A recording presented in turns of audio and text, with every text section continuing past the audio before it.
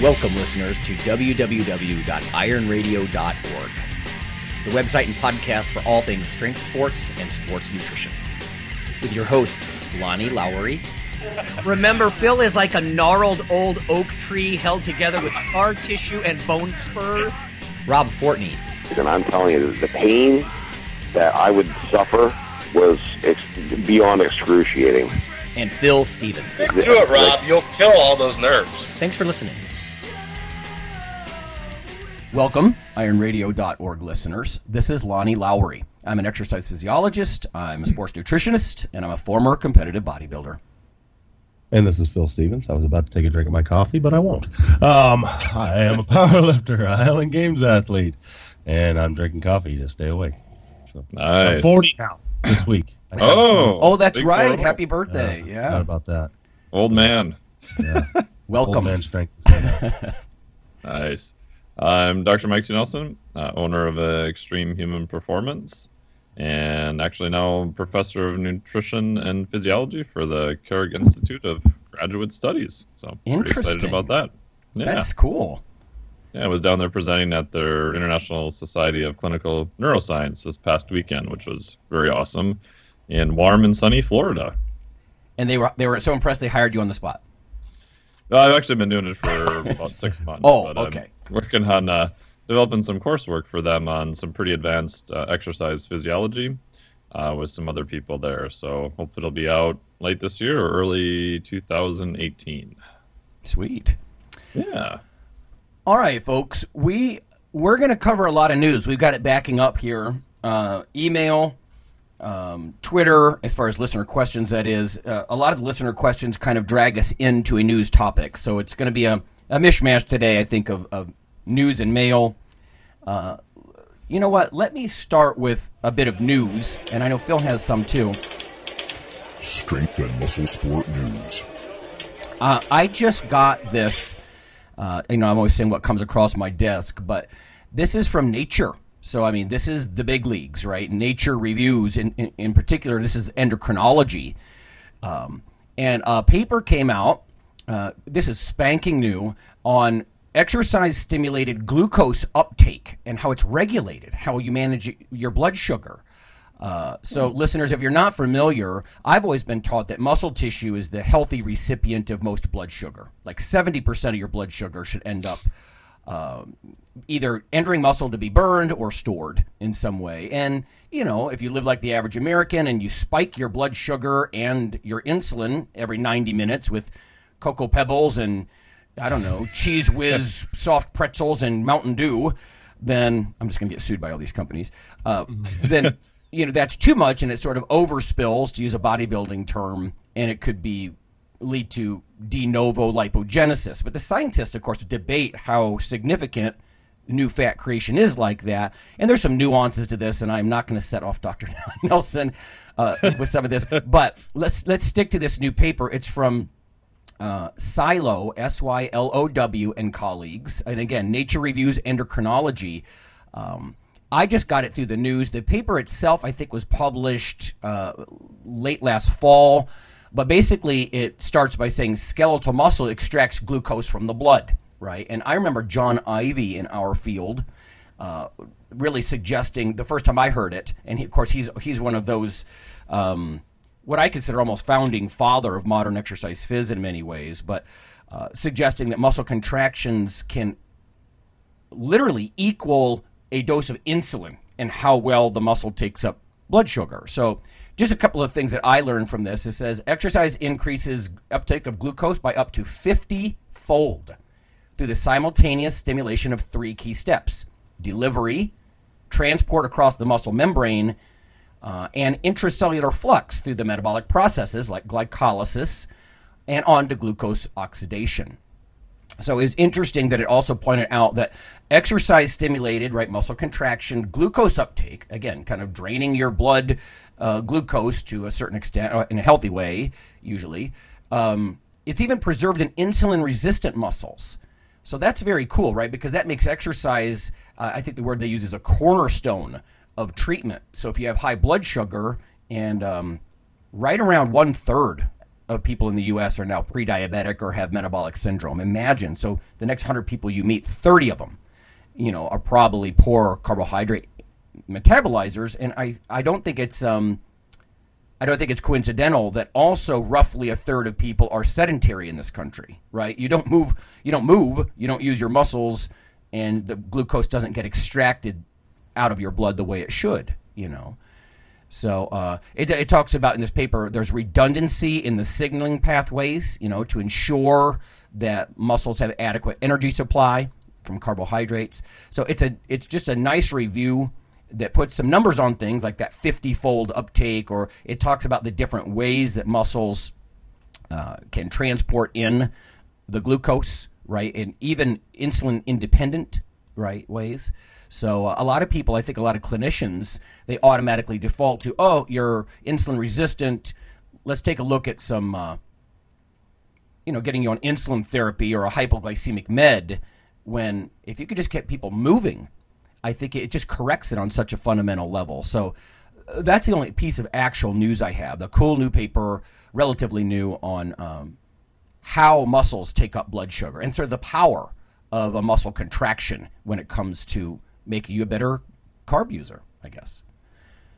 Nice. I just have one quick note on that. When I was doing my PhD, I got farmed out to the epi department for a year and a half on a study, but one of the other studies that the professor I was working with was working on, which I don't think has been published quite yet, but they were looking at the effect of standing desks versus sitting all the time. And what was cool in the study is that they had implantable glucose monitors in subjects all the time. And what they found was that if you were standing up, your spontaneous movement was quite a bit higher, and therefore your average blood glucose was a little bit lower. Cool. I don't remember the exact numbers or anything like that, but it was kind of cool that even something that's that relatively small, at least showed a statistical effect. Whether that's clinically meaningful or not, I'm not sure, but I thought that was pretty interesting. That is interesting. You often hear that standing is better than being, seated and that sort of stuff, and this would be one mechanism by which that, right, would help. It's not just that you're burning a few more calories, but just trying to contract postural muscles, soaking up a little bit of blood sugar. All right, Phil, did you say there was something about milk in the news? Yeah, and I'm reading up on the person who wrote it right now. But and he's been debunked numerous times on numerous things. Anyways, it's titled "Got Proof: Lack of Evidence for Milk's Benefits." It's by Dr. Mark Hyman.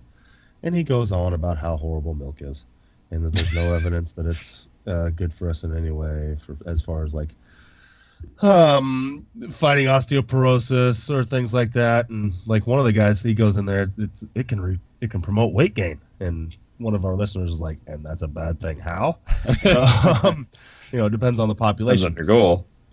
And that's one of the problems. Is he goes on and talks about how it's clearly been shown to promote obesity and type 2 diabetes, and then states all these articles about how low-fat Nestle chocolate milk is worse for you than Coca-Cola. Oh, boy. And it's like, and it's like, well, it's low-fat chocolate milk. It's not milk. It's chocolate milk. You're talking two different things. I've never met a cow that shoots out Nestle chocolate milk. So if I did, I would buy it. Brown cows? Yeah. I would totally buy that cow. But it just goes into a bunch of stuff like that, and then like I said, the osteoporosis thing, and that milk has a hormone called IGF-1 in it, and of course that causes cancer, and yada yada yada. Not even going into the fact that how much of that, if any, will even make it past your stomach due to acid content and things like that. I mean, we all know how drinking something is totally different than taking something intravenously or IM. Oral delivery, questionable. Yeah. So, I mean, a lot of that stuff is just deleted out. It's no wonder. Yeah, people get so confused. I mean, imagine the same population that hears this information also hear stuff from the GoMad guys who want you to drink a gallon of the shit a day. Maybe regular milk. But I should not say shit, because when we talk about weight gain, it is true. Like, there's a lot of studies that milk could be good for weight management, or at least some dairy products. I think I would go for the lower carbohydrate type stuff like Greek yogurt, maybe, but I think the issue here is that dairy products are insulinogenic, right? So they really cause a disproportionate rise in insulin. And we were just talking about that with muscle contractions and, whatnot. But that can be very advantageous for somebody trying to build muscle. So it's like we were talking about with goals and whatnot. It's kind of like with the same thing with the IGF-1 thing. But if dairy products do, in fact, have a high insulinogenic index and they have a fairly low glycemic index and that they don't swing your blood sugar, it creates sort of a weird hormonal environment. And I don't know, maybe some of this information is a little dated. I haven't looked at this very specifically. Mike, maybe you've read something more recently, but that creates a very interesting scenario where you've got this indiscriminately anabolic hormone or anti-catabolic hormone, right? Building hormone, storage hormone in your blood, insulin, but it's not accompanied by the enormous sugar rush that you would get from a high glycemic, like pop or something, right? So at the same time, milk is not empty calories. So I once had a student say, why would anybody drink milk? Cow's milk from another species, all that sort of stuff. And it gets very charged, these topics. But, let's see. Vitamin D, it might be fortified in there and not naturally in there, but it's one of the few food sources that are rich in vitamin D. High quality proteins, right? Milk's 80% casein, 20% of that protein is whey. Yeah, I mean potassium. There's just so many good things. To compare it to Pepsi, I think is ridiculous because it's empty calories. Pepsi is, and milk is not. Too. He goes on further and states things like it causes intestinal bleeding in 40% of infants worldwide, and things like that. And then you scroll down, and like none of this is cited at all. Like none of his claims. There's not one reference to any study. That just throws up a huge red flag for me. When a so-called doctor claims are that hyper specific too. Yes, right. And I mean, there's lots of that going on, and then like none of it is cited at all. It's like, come on, show me a source. You're a doctor. You should know this. You had to go through school. Let me go find out where you got this info. It's not that hard to copy and paste that link. That reminds me of the old Sagan quote that extraordinary claims require extraordinary evidence. And so you would think he'd have to cite all kinds of evidence if he's going to, make comments like milk is very bad, don't do it kind of thing. And it's a controversial topic, though. Milk, I mean, because you got the raw milk people, you got the GOMAD people, I've actually heard some people, even from the National Institutes of Health, this particular gentleman, he was from India, and he was like, why would anybody drink milk? That's not good for you. Don't do that. And I was almost thinking maybe there are cultural differences in some of this too, but for me, whether it's an insulin response or just all that high quality protein, I mean, all that work that Stu Phillips has done with dairy proteins, it's really hard for me to walk away from something like that. I mean, that's some high quality. Everybody, I mean, whey protein, I know he's talking about whole milk as opposed to the extracted proteins, but yeah, I'm not walking away entirely. Yeah. And there's even, I did a genetic test recently a while ago. It was more for athletes, but they even look at that and determine maybe genetically, if you can process, different types of dairy products and that type of thing. And, most of the clients I've worked with, for the most part, they usually don't have any problems. You'll run into a few people here and there that, whether it's the lactose or it's the actual different types of dairy or specific caseinate proteins that may kind of bother them. But for the most part, it's pretty well tolerated in my experience. Yeah. Maybe we'll get some listener emails about that because, like I said, milk always seems to be controversial in some way or another. But let's face it, I mean, the Institute of Medicine and the Food and Drug Administration and a lot of the nutrition authorities in this country, they don't indiscriminately lay down things like a food guide. Like there's a dairy group on the food guide, and it's because there are certain nutrients that are really rich there to be had. That's why it's a food group. Oh, for goodness sakes, if we're going to fight something, there's worse things to fight than dairy. Oh, Christ. Yeah. Come on. So. Yeah. Yeah. Okay. Okay, let's move on to some questions because we have quite a few. This first one might be better for you guys because I really drifted more into the metabolic side of things or the nutritional side of things. But Jarrett sent this a while back, and Jarrett, I apologize, it's been a while since I've been able to get to this. We sort of got this queue building up. But he says, I hear a lot of people say static stretching doesn't work, but it's done wonders for me. Following, I think he's doing yoga, like long holds with breathing. So he'd like to hear us talk about static stretching and why people say it doesn't work and does it work, and compare that with different kinds of mobility work, whatever. Dr. Nelson, how about you? You want to go first? Yeah, I'm probably one of the people that said static stretching is worthless. So. Oh, that's interesting. I think at the end of the day, I mean, if you look at the studies, right, so you'll see static stretching before some sort of dynamic speed and power type thing will decrease it. The catch with that, though, is that the time that it stays decreased is not super long. So you can find all sorts of people that, have done static stretching and they haven't lost limbs or had anything horrible happen to them either.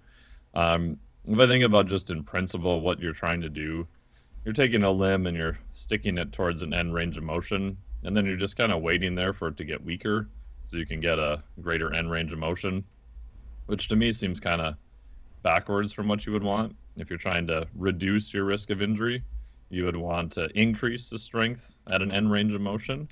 So I'm a bigger fan of whether it's doing some hands-on work that's specific or sort of a dynamic mobility where you're going to what is your perceived end range of motion, and then you're using muscular force to come back out of it. Mm-hmm. If you look at a couple newer studies also, like the classic, hamstring sit and reach, it would say, okay, we did this intervention, and oh, look, you can now sit and reach 2 inches longer. But what they found with the mechanism of that is that your sensation of what you feel as a full stretch actually was altered. And it was actually, in my opinion, altered for the worst because you did not get the sensation as soon. Therefore, you can actually push a little bit farther and get a little bit more range of motion. Mm-hmm. But I think adding a range of motion when you're getting a decreased sensation, I think, sounds like a bad idea. And last thing is that I think some stuff like, yoga and other things like that can definitely be beneficial.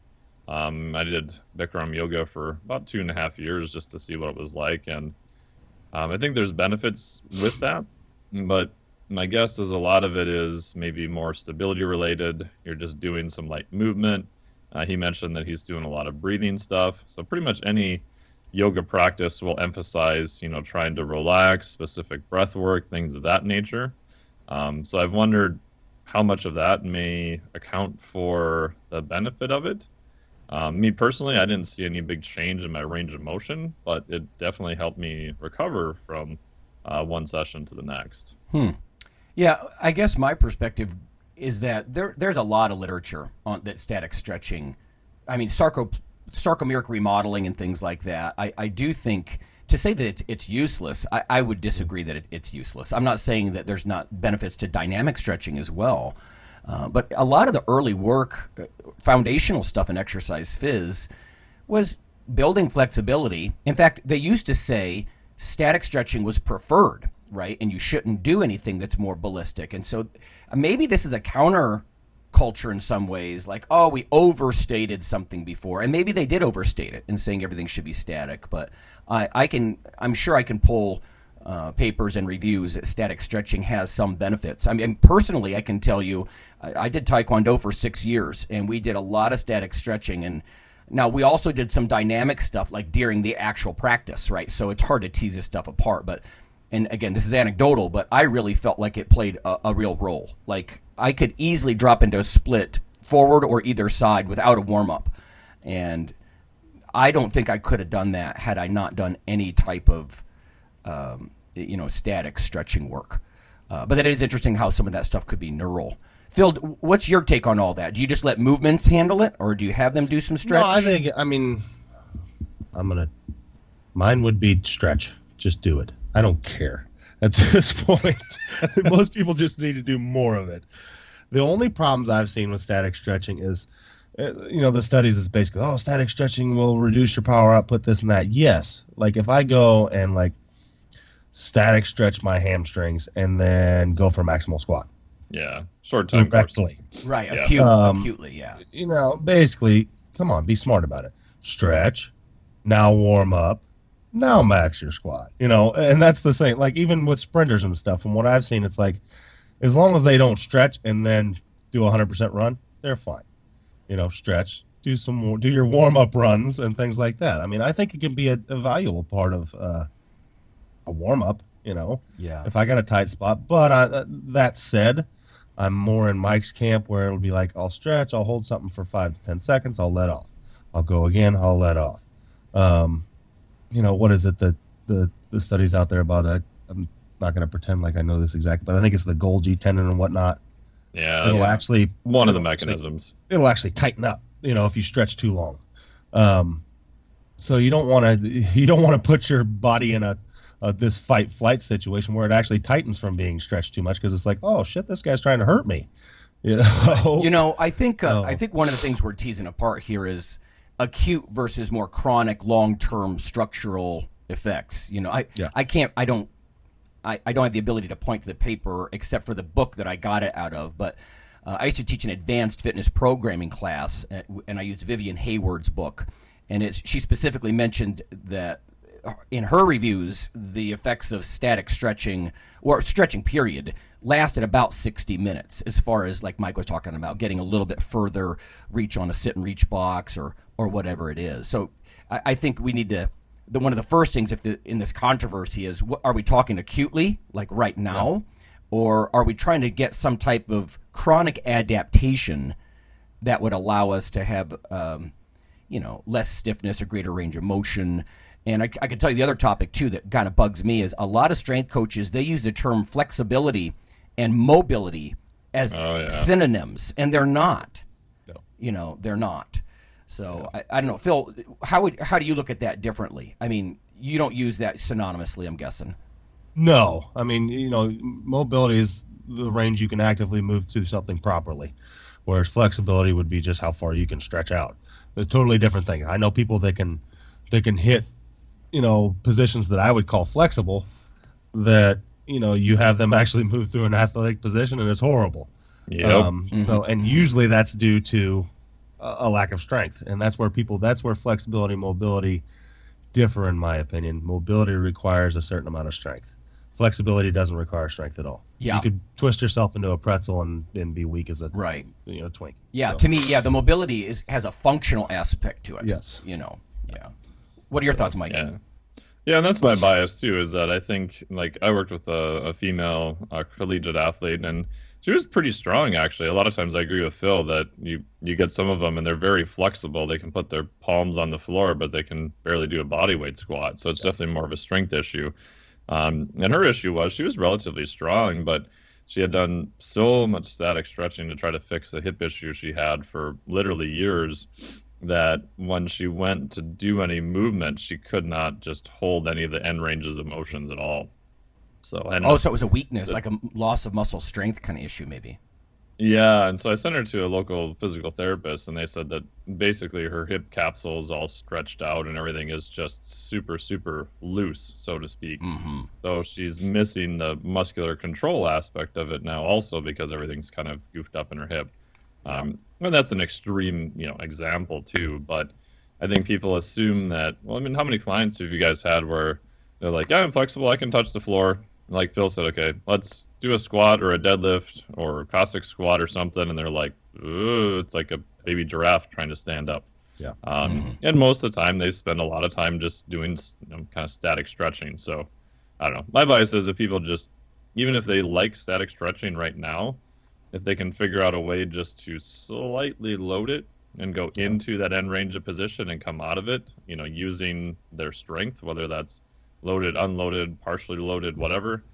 My bias is I think that's more useful. Mm-hmm. Yeah. No, I agree. And like for me, for instance, I'm going to go in the gym today. I got a squat. What am I going to do?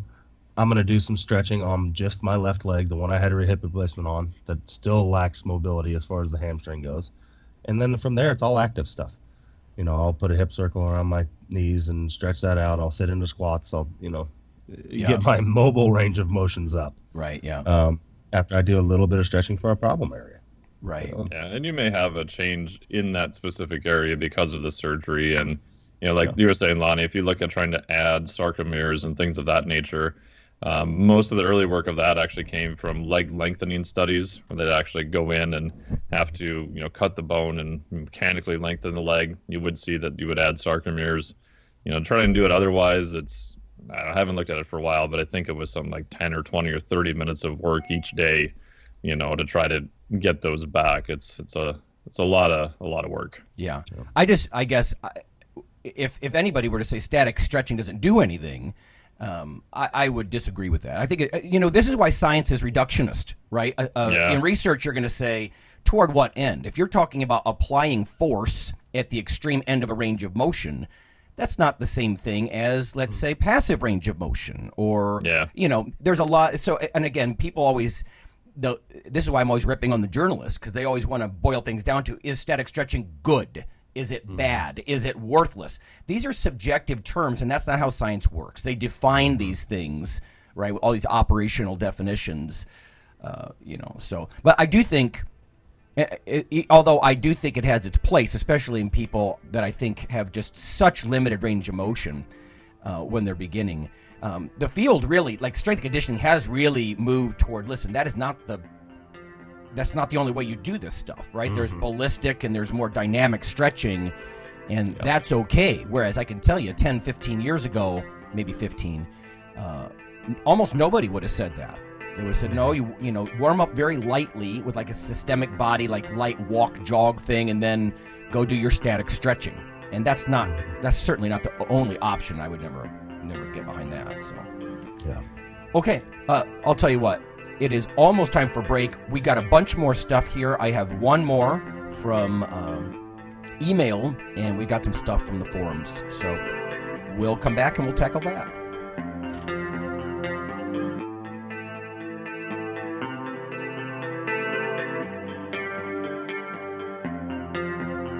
Hey listeners, this is Dr. Lonnie Lowry. If you've ever had anyone critique you on your protein intake as part of your weightlifting lifestyle, oh, you poor meathead, all that extra protein is going to rot your kidneys or weaken your bones or dehydrate you or give you gout or who knows what.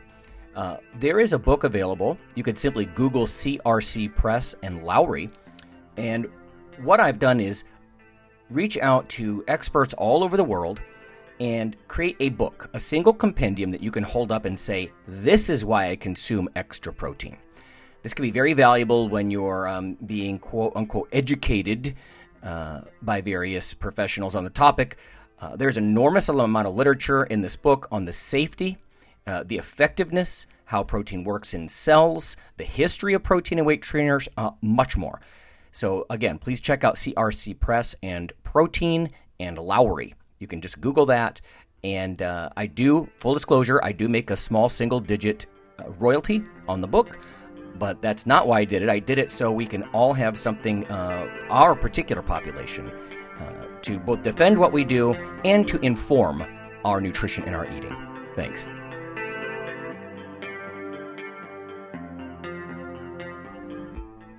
Iron Radio is, of course, primarily a podcast. But over the years, there have been technical glitches calling for backup streaming and listeners who wanted the convenience of other sources of audio content. Toward this end, Iron Radio is now simulcast and backed up on YouTube. If needed, please search Lawnman07 or Iron Radio from within YouTube. There's not much video, but if you like to listen through YouTube on a Roku or other living room device, there you go.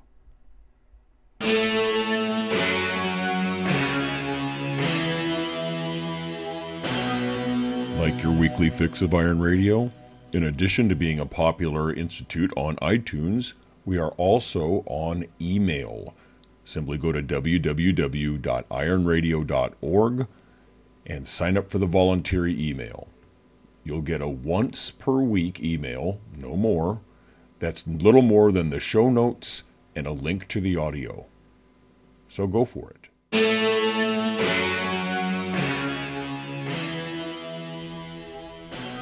All right, everybody, we are back. I'm going to start us out with one that, it's been prevalent in my gym of late. And it's with clients or this and that. And, well, other coaches. I do a lot of training with athletes and things like that, and then I also deal with a lot of parents or people that come in like I have this issue or that issue, or I want to reach this goal. And I guess what I'm getting at is sometimes the truth sucks. And that's usually what the people don't want to hear. Like, hey, I want to do this or this or this or this. And you tell them, okay, that's great, but you should probably lose some weight for that goal. And it's like, that's not what they wanted to hear. Like I got one athlete that's, my kid's super strong. He plays football, this and that. Yeah, he'd be better if he lost some weight. I don't care if he's on the line. You know, his weight is too high for that. And while he's strong now, he's not very mobile, and a lot of his mobility issues are due to that. Or, for instance, I had a coach call me, and he goes on this spiel about, you know, I want to bring my team in, this and that. We've got a baseball team. None of my kids can hit the ball past the shortstop. I was like, okay, great. You know, we'll deal with them. Bring one of your kids in. I'll put them, show you what we're going to go through. And so they come in, and I'm dealing with some 12-year-olds that are about 65 pounds. And like a 35-pound squat is a struggle. A chin-up is not happening. A 15, 20-pound press is like not there. We did some push-ups, and then at the end I go through some agility drills, stuff like that. They do fine. They fly through that. All this stuff where you're running around doing, you know, body weight things, and it's like, okay, what I suggest is we need to do this. These kids can't squat 35 pounds. You're saying they can't hit the ball past the infield. They need to get stronger. And no, we need more agility. We need more of this and this and this and this. It's like, what are you talking about? I don't want to waste their time doing powerlifting. Do you want them to hit the ball? You know? So, and it's that type of thing. You got it as a coach or as a person. It's your responsibility not to give these people what you think is right, but what they need. Is kind of what I'm getting at. And I think a lot of people lose that fact. And this is also the reason why most coaches have coaches. Because it's real easy to put yourself in like, I like this, and you do it even though that's not what you need to reach your goal. So it's just one of those deals. I mean, it amazes me at times how people get blinded by their own preconceived notions of like, this is what baseball players do. They run around, they do this. Yeah, but not if they can't hit the ball more than 40 feet. Mm-hmm. You know?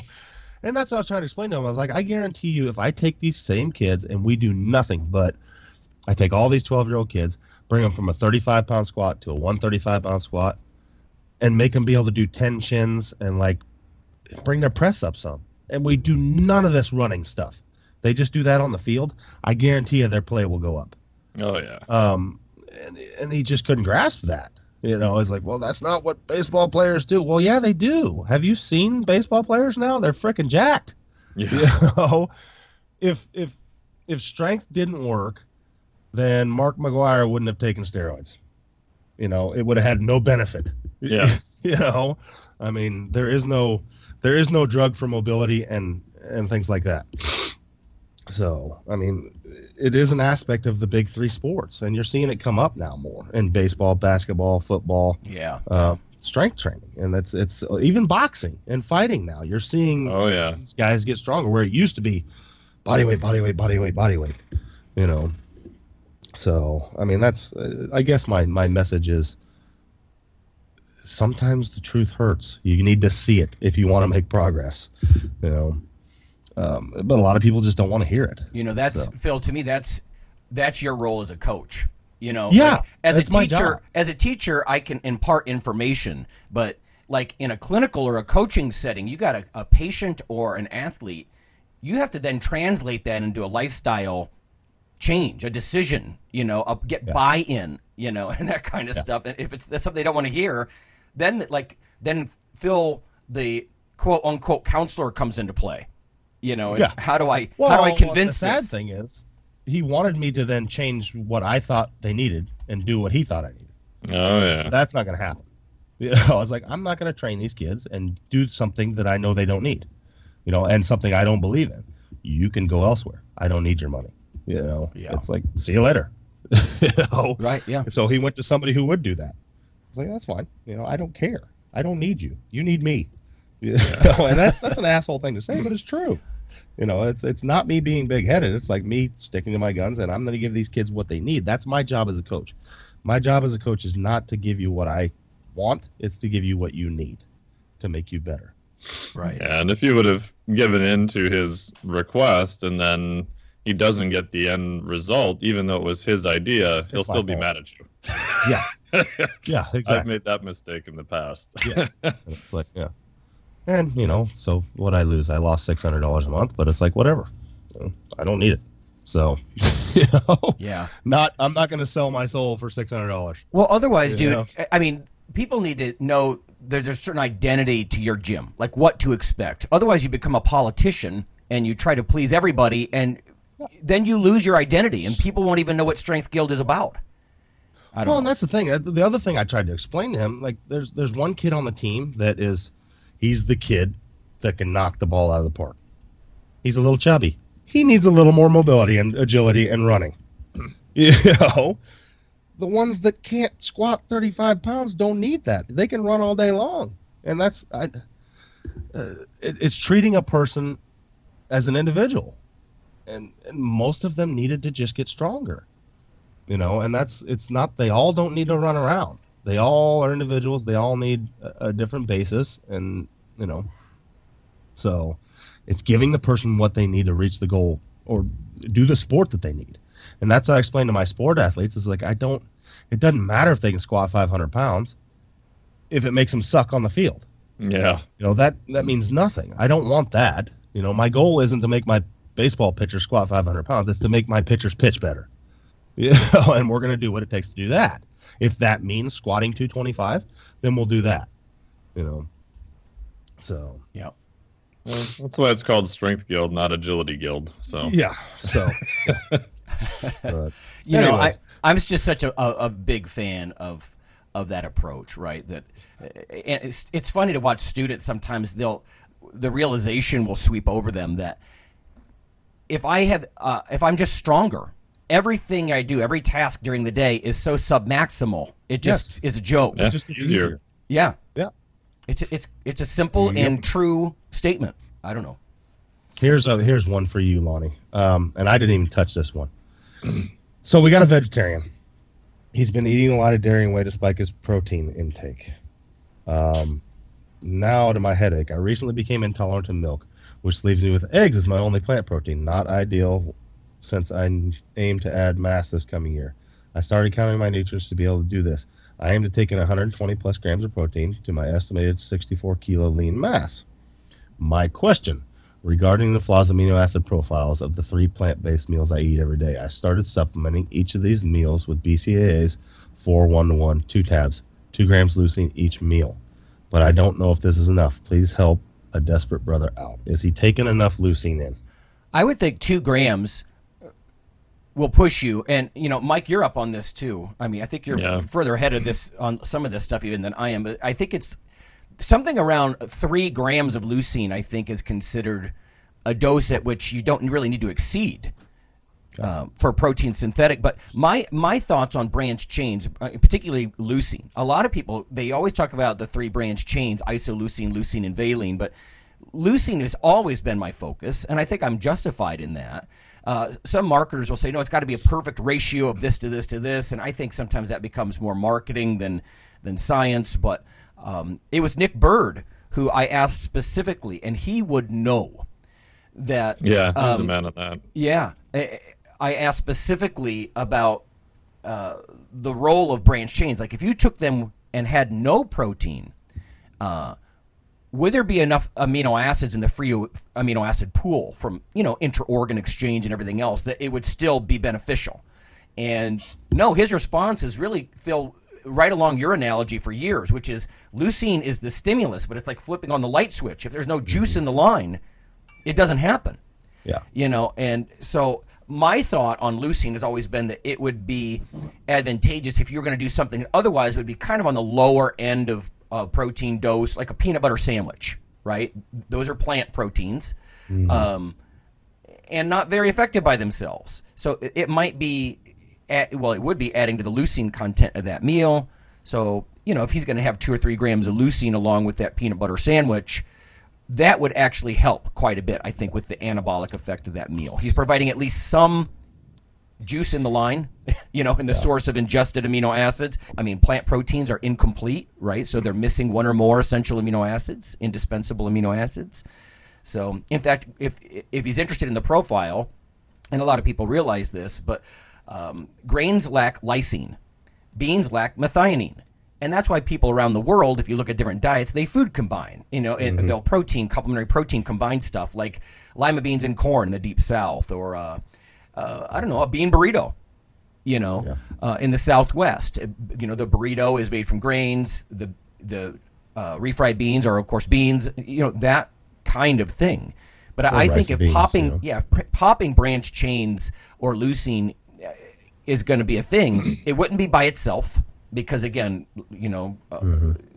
there's not enough amino acid. You would quickly exhaust and deplete your cellular amino acid pool with that leucine, and then you wouldn't want to add leucine to something like a big whey or whey casein combination drink, because the whey provides so much leucine anyway. Yeah. What's your take on that, Mike? Yeah, I would generally agree with that. I mean, from talking to Lane Norton and looking at the research, the leucine threshold is about 2.5 to 3.5 grams. Mm-hmm. There's some other studies looking at essential amino acid mix as low as possibly 6 grams. So I have used that in some people that are a vegetarian, if they can't handle whey and other proteins like that. If you do get essential amino acids, though, and generally they smell like cat piss, so they're not by themselves. Not very palatable. But there was a study in 2014 from leucine supplementation of a low-protein mixed macronutrient beverage enhances myofibrillar protein synthesis in young men. Yep. This is from Dr. Stu Phillips' lab. And the short version is that they took a low-protein, so 6.25 gram beverage, and they compared it to a 25-gram beverage.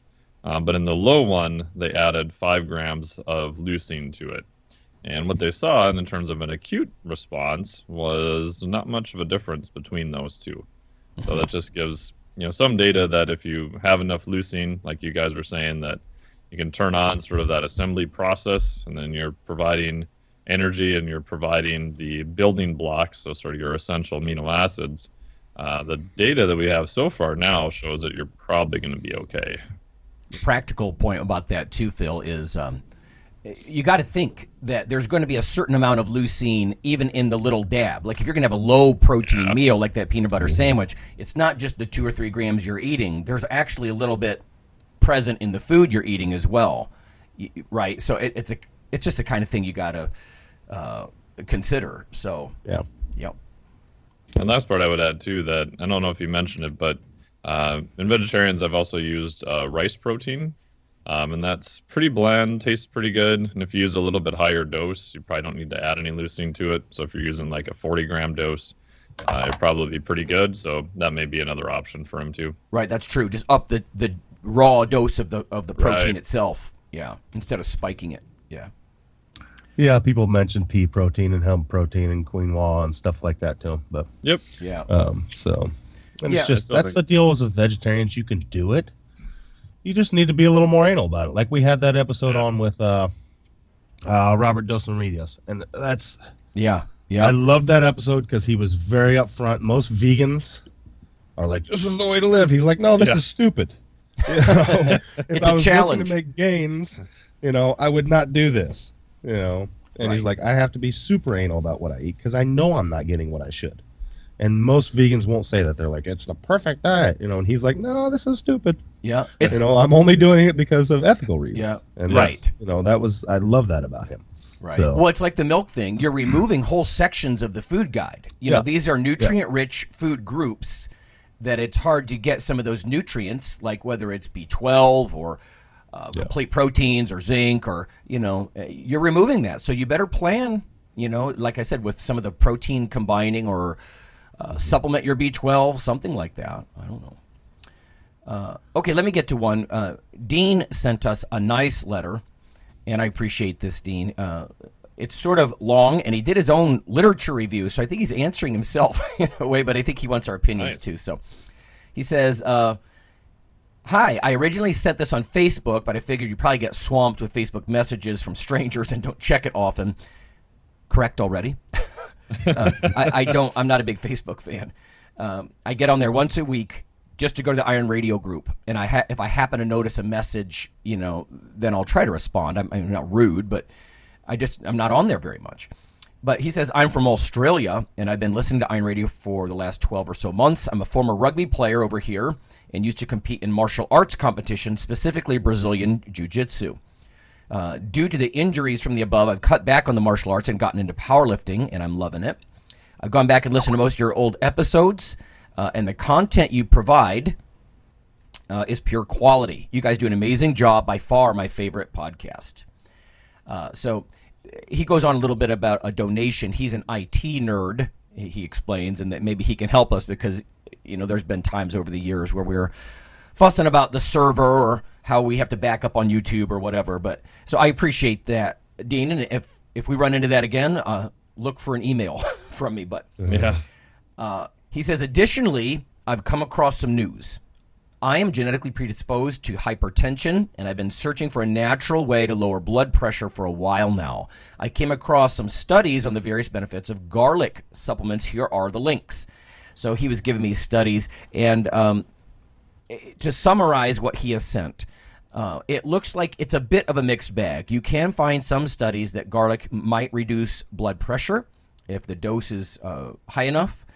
A lot of the studies, and this is what my understanding of garlic was, that do show some beneficial effects of garlic, and not all do, are on lowering your blood cholesterol as opposed to your blood pressure. So some of this depends on if it lowers your blood pressure. Are you hypertensive to begin with, or are you actually normotensive to begin with, stuff like that. Of all the different things that I would think about with blood pressure, honestly, the first thing that comes to mind would not be garlic. I mean, you could give it a try and see if your systolic comes down or even your diastolic a couple of units. But fish oils, which a lot of us take already, certainly help. And again, I don't have all the information on Dean, but I was really surprised. I saw there was a big multiple regression analysis, and they suggested that 1/3 of everything that goes into what's making your blood pressure what it is your fatty acid choices. And I think that's fascinating. So, of course, fish oils being, helping with reduce the blood pressure as opposed to the typical kinds of fats. And I can tell you, Australia, Britain, the U.S., the numbers are alarming over the last few years. We just keep eating more and more omega-6s, and less omega-3s, or at least more omega-6s. So if you don't seek the omega-3s in a fairly high dose, I can see why. Again, I'm talking about like 1 out of 3 people are hypertensive or pre-diabetic, all that kind of stuff. I really think it has to do with the fatty acid imbalance, I guess, that we're consuming. So heavy on the omega-6, so low on the omega-3s. So that would be my first thought, is take a good look at your fish oil dose. I'm not going to tell you to do this, Dean, but I take 4 triple-strength fish oils a day. I'm not playing games with this. I've had a lot of physicians say the patients they have that they feel like they don't respond, whether it's blood triglycerides or blood pressure or whatever they're trying to do, and cardiac risk factors, it's because they dabble around with like 1 or 2 normal-strength fish oils a day, and they're just not taking enough. So that would be my thought. And like I said, the stuff on garlic, most of what I remember from the garlic stuff as, 'cause, I mean, there's almost an infinite number of topics that we all need to keep up on, is that if it does anything, it's more on the cholesterol reduction side of things. And again, it looks like you're reading some stuff that there's a little bit of evidence on the hypotensive, the blood pressure reducing effects, but some of those studies have control issues, and that kind of stuff. So it's hard to interpret in that way. I've never perceived garlic as a very strong hypotensive agent. And like I said, there are some other things I might take a look at first. But, give it a try. I don't think there's anything particularly toxic about some of those substances in garlic, that allicin or alliin. There's a couple of different ones. See if it lowers. I don't know. Mike, have you heard anything about garlic and blood pressure? Not that much on blood pressure, really, to be honest. I pulled up a review here on garlic and cardiovascular disease, a critical review. This is from American Society for Nutrition. Author's last name is Rahman, Rahman. And that's probably about the most up-to-date thing I've seen on it. And in general, it just said, hey, most of the trials show that there may be an effect of delaying cardiovascular disease, but the standard more research is required type thing. So I'm not too much of an expert on that area. I have looked up some of the effects of garlic as a antibacterial, antimicrobial for immune system. Mm-hmm. And there's actually some really good data on that. Now, does that, sort of help with the common cold and things of that nature? That data is a little bit more messy. But the other part, too, for the active components, if you buy garlic, cut it up into very small parts and then leave it sit for about 10 to 15 minutes, because to get the active compounds, it actually has to react with oxygen in the air. So if you're trying to sort of maximize that part of the effect of it, chop it up and leave it sit for a while. Okay. What else do we have? I can agree that you also said about the omega-6, omega-3. So I use like an at-home testing kit for some clients. And in general, most of the ones that come back are the ones that recently have been a little bit better in terms of omega-3. I think people are getting the message about fish oil, things of that nature. Omega-6 is still generally high, but as a whole, I would agree that omega-6 pretty high. Omega-3, even in people taking fish oil, a lot of times is still very low. Mm-hmm. Okay.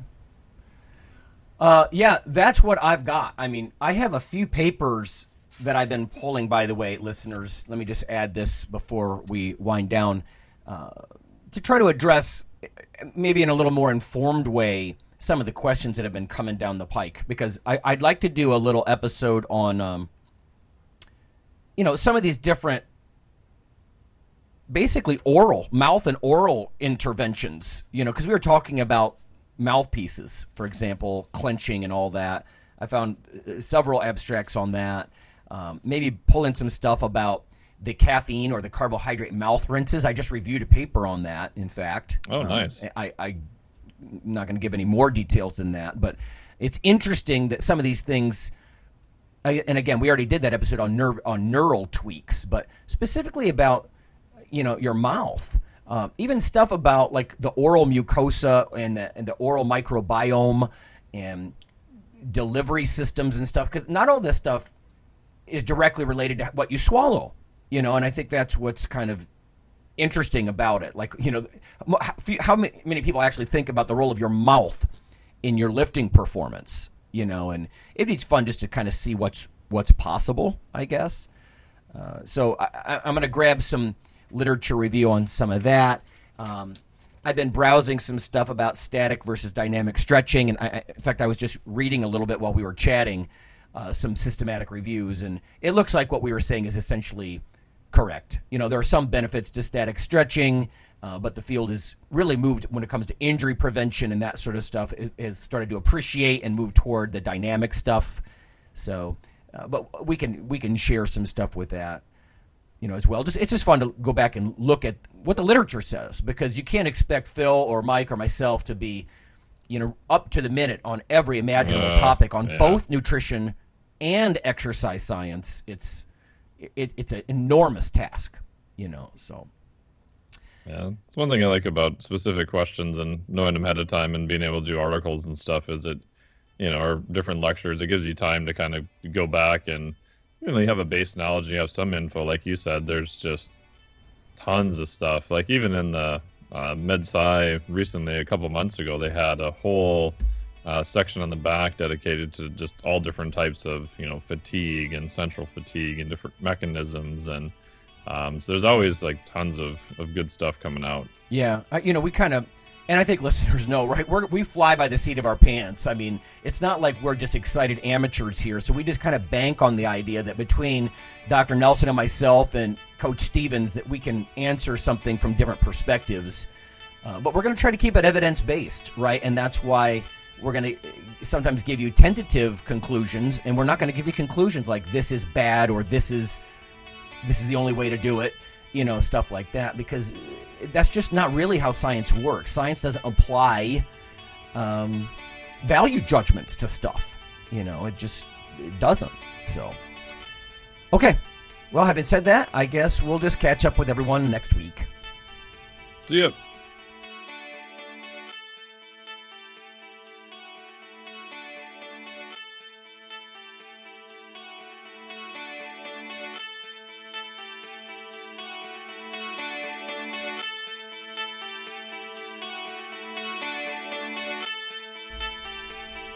Hey listeners, have you seen the store at ironradio.org? There are 3 halls in the store, one for Phil, one for Fortress, and one for myself, Dr. Lowry, and they're thematic. So you can go into our Halls of Iron store and choose based on your goal. If you need something to learn or read or something nutritional, you can look in my store, Lonnie's store. If you want something about injury prevention or competition, then take a look at Phil's Hall of Iron. And if you want something about motivation or daily training, Fortress's Hall has what you're looking for. There are some fun, heroic descriptors as you browse through the stores. We try to make it a little more fun than the average boring online store. And whether you're a novice lifter or someone more experienced, you can take heart that you're not wasting your time. The things that we put in each Hall of Iron are actually based on our own recommendations. Protein powders that we know to be good, knee sleeves, wraps of some kind, things that Fortress uses in his own training. The stuff you see, is good. This way you don't waste time. So check out the Iron Radio store at ironradio.org. And let us know what you think on the forums, and certainly you can request products and we will screen them before they go in. So, thanks for listening.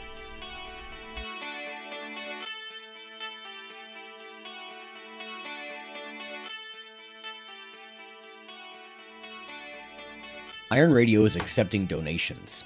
If you like what we do, the professors, the scientists, the bodybuilding show promoters, the athletes themselves in powerlifting and bodybuilding, please consider making a donation or maybe buying something from the ironradio.org store. We also are accepting supporting members. So for $4 a month, which is frankly less than the bank sneaks out of your account in fees, you can step up and support a form of sort of public radio for the bodybuilding and powerlifting and strength community. The Iron Radio podcast and all of the audio on ironradio.org is for informational purposes only. If you're interested in starting a diet or exercise program, it's important to check with your physician. Also seek the help of registered dietitians, athletic trainers, and qualified exercise physiologists in order to make the progress that you need.